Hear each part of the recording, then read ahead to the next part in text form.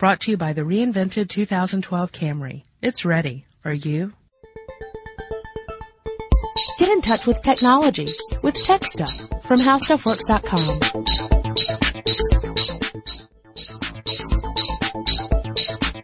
Hello, everyone. Welcome to TechStuff. My name is Chris Paulette, and I am an editor at HowStuffWorks.com. Sitting across from me, as always, is senior writer Jonathan Strickland. Far out in the uncharted backwaters of the unfashionable end of the western spiral arm of the galaxy lies a small, unregarded yellow sun.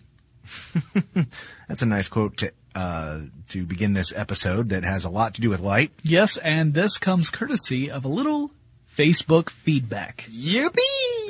And this Facebook feedback says, "Hey guys, I love your podcast and I listen to them on my downtime. Anyway, I've done a search on How Stuff Works website on OLED. I noticed a very technical article written on the website. However, I was wondering if you guys would be willing to give your take on it. How do they stack up to LED and plasma? What are the differences between the different types of OLED? Maybe explain the differences between LED, OLED, etc. Thanks."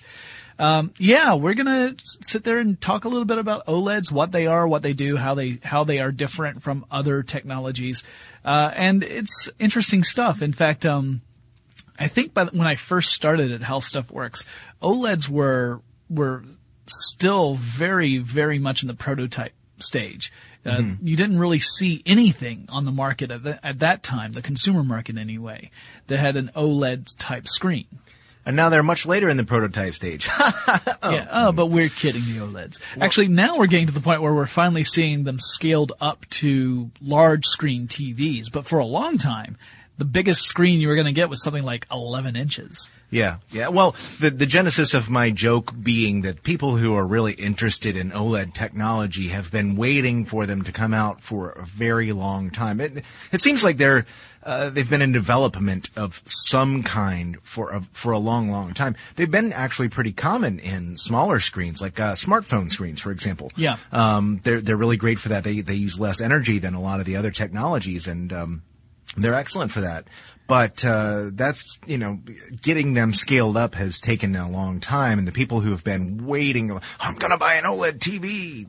Like, well, I wouldn't hold my breath. Well, except that finally they're starting to hit now. Yeah. But and also the other thing people have been waiting for, and it's one of the types we'll talk about in a little further in the podcast, is the flexible OLED. Yeah. That idea of having a display that is actually malleable, that you can bend it around things. And, you might use that to have a foldable display. That's what a lot of people talk about. But there are other things you could use it for, like you could use it in displays, say in a store, where you've got round columns, and you could have a display wrapping around this round column. Things like that. Well, yeah, and it's and that's the thing about it. I think despite the fact that it's taken a while to get larger OLED screens, the technology will be worth the wait. But I think it is a good idea to go ahead and talk about the similarities. And there are, I think, 3 major similarities between the technologies: red, green, and blue. Yeah, light. Light. Well, the purpose of all the technologies we're talking about here, plasma, LCD, and the OLEDs or LED screens and organic LED screens, is to display information. Yes. And it shows us light.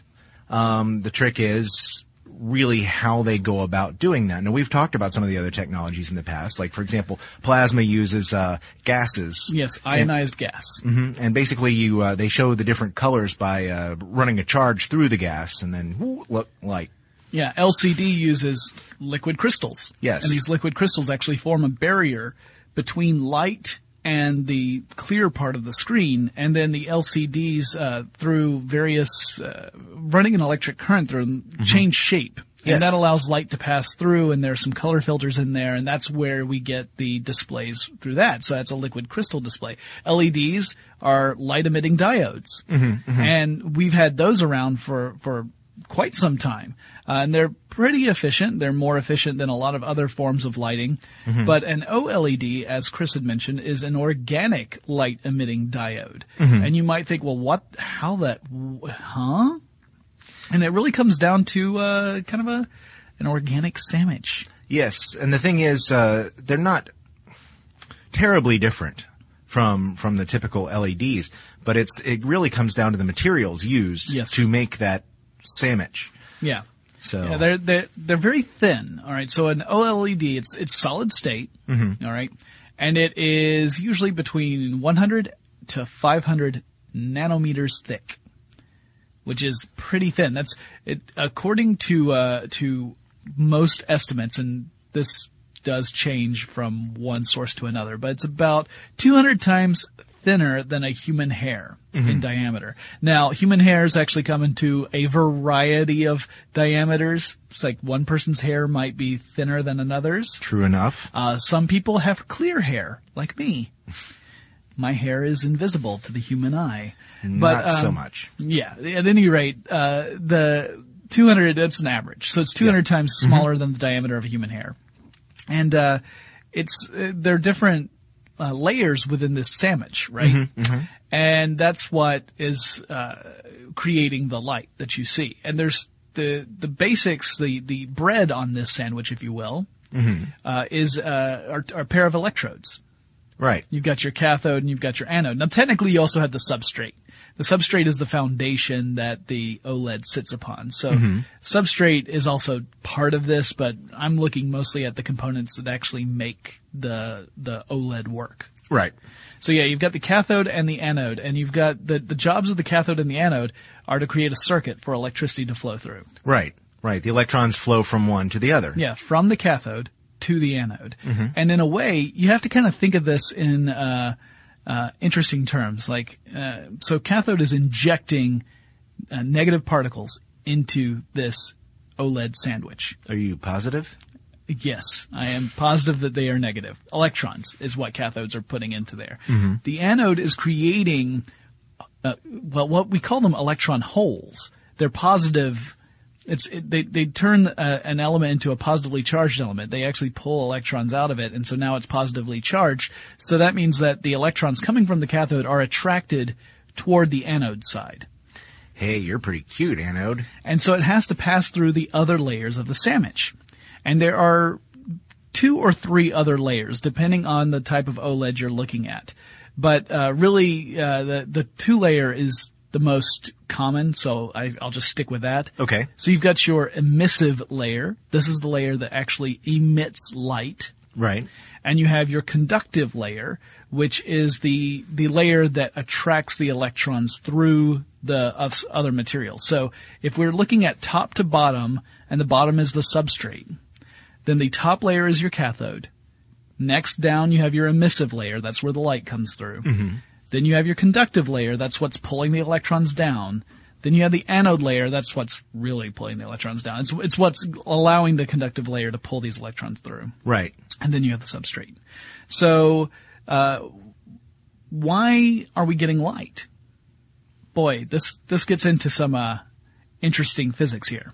Okay? Yep. So you've got the electrons coming through from one side. You've got the electron holes coming through from the other side. So in a way you could think of negative charge and positive charge. I know that sounds weird, but just go with me here. And when those two meet, the molecule that they meet at becomes, it actually drops an electron into that positive hole. And as a result, there is a difference in energy. It releases some energy as a result of that reaction. And that energy is released in the form of a photon. Okay. And we've talked about this before, about how if you excite an atom, by telling it it's going to Disney World or something, and the electrons move to a higher energy state, when those electrons move back down, once that energy has been removed from the system, once the electrons move back down, they have to release that extra energy, and they often will do this in the form of photons, which we perceive as light. Right. That's exactly what's going on here. Actually, I saw a great video on this at MIT's site, where a professor was explaining how OLEDs work by shocking the heck out of a pickle. Excellent. He had a cathode and an anode attached to a pickle and was running a very high electric current through it, which was making the pickle glow. And this is what was happening. You had the positive charge and the negative charge meeting, and the molecules where it met at, that's where it was releasing this electron and releasing a photon, or it was the electron states were moving down and the photons were being released, and that's why we were getting light. Pretty cool, actually. I kind of wanted to build one, except for the fact that I'm sure I would probably electrocute myself. For a second there, I thought you were gherkin my chain.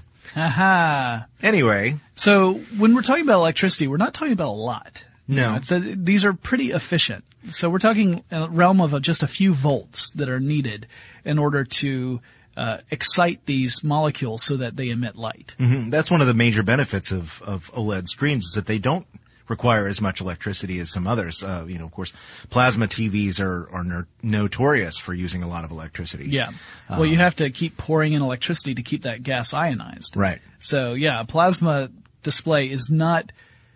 They've gotten a lot better over the last few years, but it is by its very nature is not the most environmentally friendly way of creating a television. Not that TV is terribly environmentally friendly no matter how you do it, but but it's less so. Yeah, plasma has a reputation yes. for being less energy friendly. Yeah. So yeah, there have been some better ones, but still. And those two different layers of molecules are organic, but they're organic plastic. Mm-hmm. It's pretty cool. Organic plastic. Yeah, like polyaniline and polyfluorine.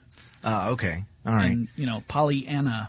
When you say organic plastic, that sort of sounds like it's oxymoronic, like, yes. gargantuawa. Well, that's actually, we should talk about, too, the different types of OLEDs, because there are RGB OLED screens, and then there's the white OLED screen, which sort of uses a color sandwich, too. And by activating red, green, and blue, you get white. The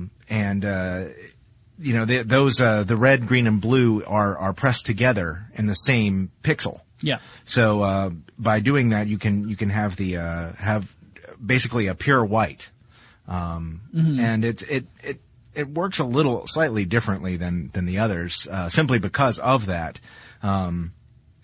There are people say that it has a longer life than the traditional OLED screens, but that is supposed to be one of the advantages of it, and it's also possible to scale the white OLED screens up a little easier, from what I understand. Yeah, it's also been talked about as a potential replacement for things like fluorescent lights, where not just for displays but for actual lighting, because it's even more efficient than fluorescent lighting is, and you don't have that mercury that you got to worry about that's in fluorescent lights. Yep. Guys, if you have those little fluorescent bulbs, which are more energy efficient than incandescent bulbs, well, good on you, but be very careful with them. Yes. Because those suckers do contain some very toxic chemicals in them that can be very dangerous. Yes, you do not want to bust them. Right. So the OLED lights might be a nice alternative to that. If it's efficient enough so that they make economic sense to the consumer, because, you got to worry about that. And also the fact that they don't have these toxic chemicals necessarily inside them. If they are just as efficient or more so, then it makes perfect sense to go and switch to that. Yeah, there are actually several different types of OLED screens and OLED displays. We talked about the foldable OLEDs. Now, these are using a substrate that is flexible.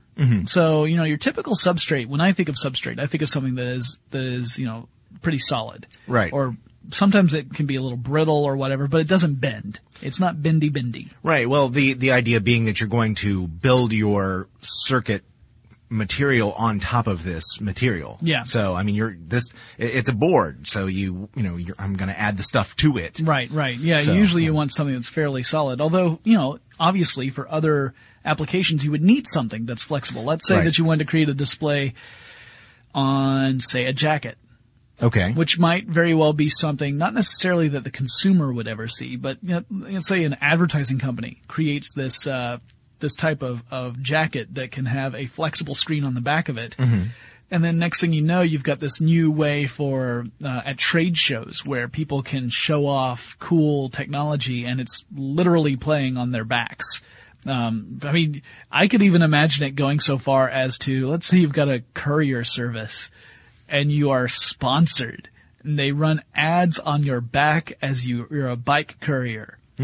I look forward to seeing that.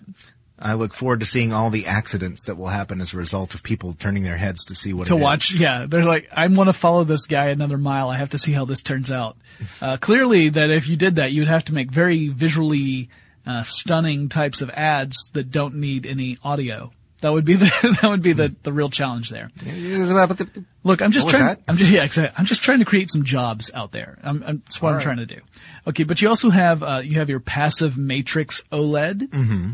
Now, passive matrix OLEDs, we talked about the cathodes and the anodes. Well, that's not necessarily a sheet on top. When I said sandwich, it sounds like you're talking about a solid sheet.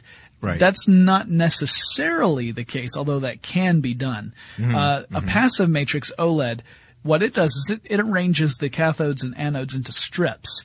And one set of strips are vertical and the other set of strips are horizontal. So you could think of it like all the anodes are streets and all the cathodes are avenues.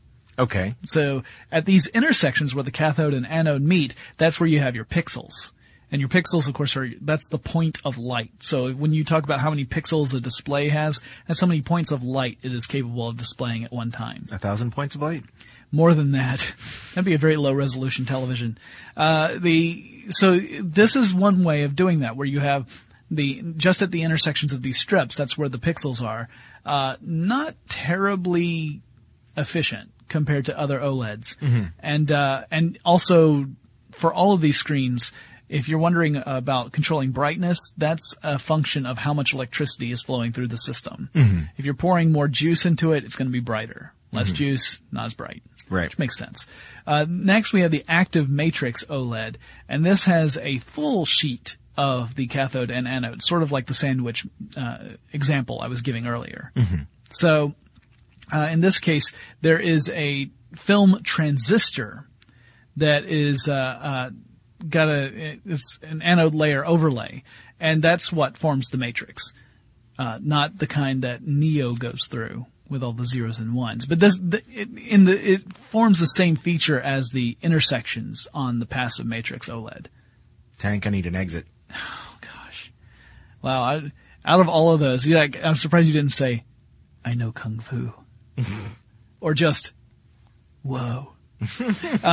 You got your transparent OLEDs. Now these are really super cool. Every single element in this OLED is transparent. So when light is flowing through this system, then you see it projected within a clear screen. And when it's not, you can just look through the screen. Now this is used in things like heads-up displays. Yeah. So, you're flying a plane. We were just talking about that. Yeah, exactly. Flying a plane, driving a car, whatever. If you've got a heads-up display that can show within the windscreen or cockpit screen or whatever, that is very likely a transparent OLED. Mm-hmm. I've also seen this used in smart windows, which was something new. I mean, I had heard about smart windows before, but it was the first time I'd seen one was at CES 2012, where I think it was Samsung that had it, where it's a smart window that could display information, and it could do things like give you like little information like news items or the weather or whatever. Mm-hmm. Although when you're looking out a window, if you need a weather report, when you're looking out a window, you're not being terribly observant. Well, it might be nice to know what the temperature is going to be later on. You can open the window. Oh, okay. All right. So you're looking at future forecasts. Gonna rain. All right. Fine. Yeah. Just saying. All right. Okay. I withdraw my objection. And what about active matrix OLEDs? I talked about those. That's the one with the thin film transistor. Do you want to just? Okay. No, I mean, they use those a lot in the phones, so. Oh, yes. That's the one that does have that thin film transistor I was talking about. That's the one that ends up taking the place of the intersections. The thin film transistor itself has the connections on it on the anode side where it activates where the pixels are and which pixels are active. Yeah. Well, the fact that they are so thin is a benefit when you're talking about these electronic devices because it makes it so much easier to fit it into these things like tablets thin form factors, and smartphones. Yeah, if we were using things like LCD technology for all of these devices, they would be significantly, or at least noticeably larger. Yeah. Like thicker. And somewhat heavier. Yeah. And I mean, heavy being a relative thing, but in the case of it. Every ounce counts. Yeah. In a tablet or something like that, if it adds 6 ounces. Yeah. There's one more type of OLED Okay. that I can talk about, which is the top emitting OLED. Ah. And this has got a substrate that is either opaque or reflective, and they are often used. This is often this is just one subtype of OLED. It can actually be combined with another type of OLED. Mm-hmm. So in other words, that active matrix OLED we were just talking about, that method of display could be combined with a top emitting OLED. And this is something that's often used in things like smart cards. So lots of different applications of OLEDs, not just displays on phones or TVs or even computer monitors, that kind of thing. Mm-hmm, mm-hmm. It's interesting because even though it sounds pretty complex, really it's simpler than things like LCD technology. Yeah. It is much simpler in the grand scheme of things. Even though it's a more advanced technology and it's taken years to kind of get the prototype, the manufacturing process efficient enough so that we can build screens that are at the size that we're used to. Yeah. Even so, we have mentioned that yes, there are television screens coming out, like large ones, 55-inch TVs that use OLED displays. They are incredibly thin. Yes. Like to the point where you can't even really get a good picture of them when you look at them in profile.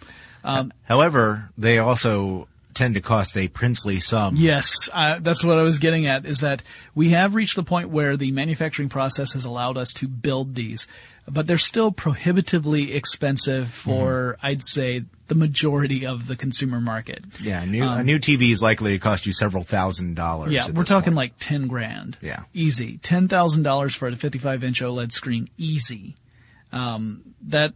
That's a lot of money for a new television set. Mm-hmm. I would not be prepared to spend that much on a TV. Yeah. And if you're talking about using a competing technology that costs, say, 1/5 of that,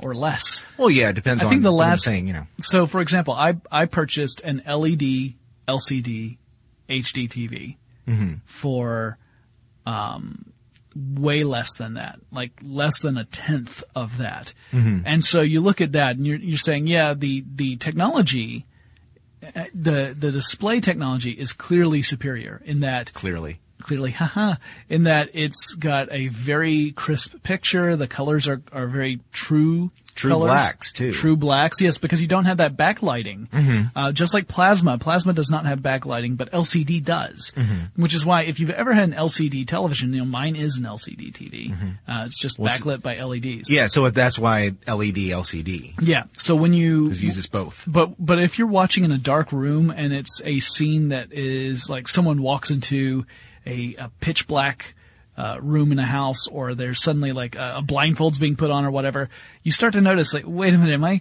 screen's actually kind of glowing. Like, it's not really black, it's just really dark, and I can see that there's light trying to shine through. Hey, it's pitch gray in there. Yeah, that's not a true black. But OLEDs and true LED TVs and plasma TVs, they have true blacks. Yeah. Because there's no light coming through, right? That part of the screen is inactive, so it's as dark as it's gonna get. So that's another nice thing. The color ratios on these, contrast ratios, are really, really good.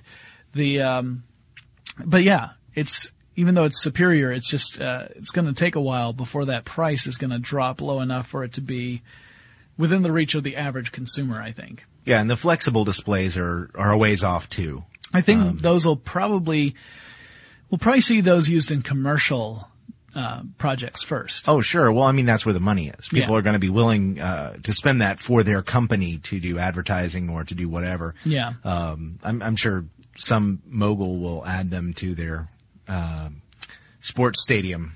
Sure. Just because they can. Yeah. Now, eventually... Look at what I got.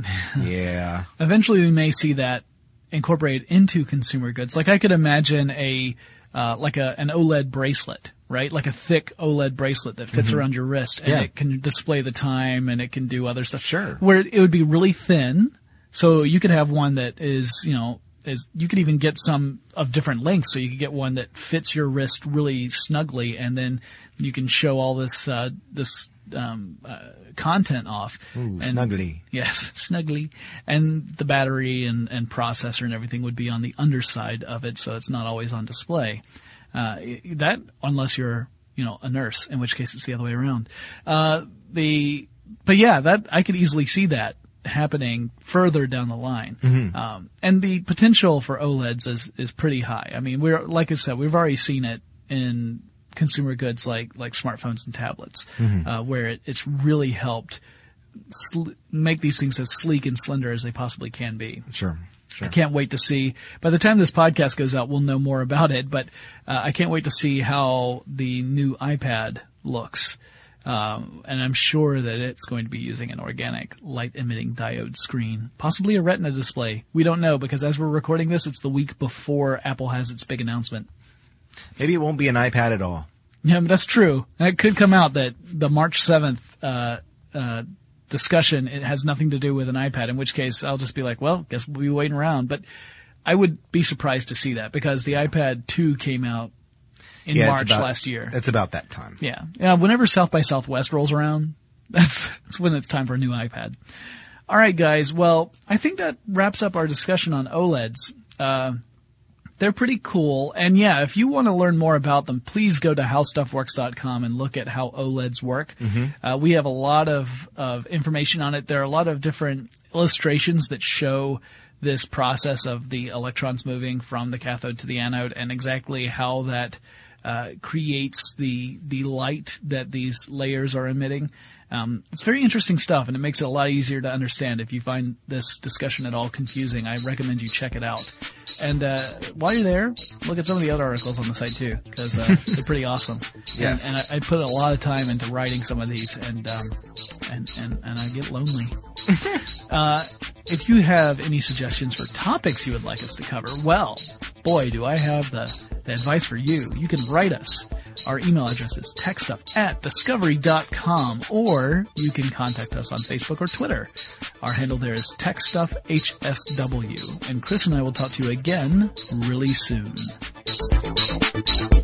Be sure to check out our new video podcast, Stuff from the Future. Join How Stuff Works staff as we explore the most promising and perplexing possibilities of tomorrow.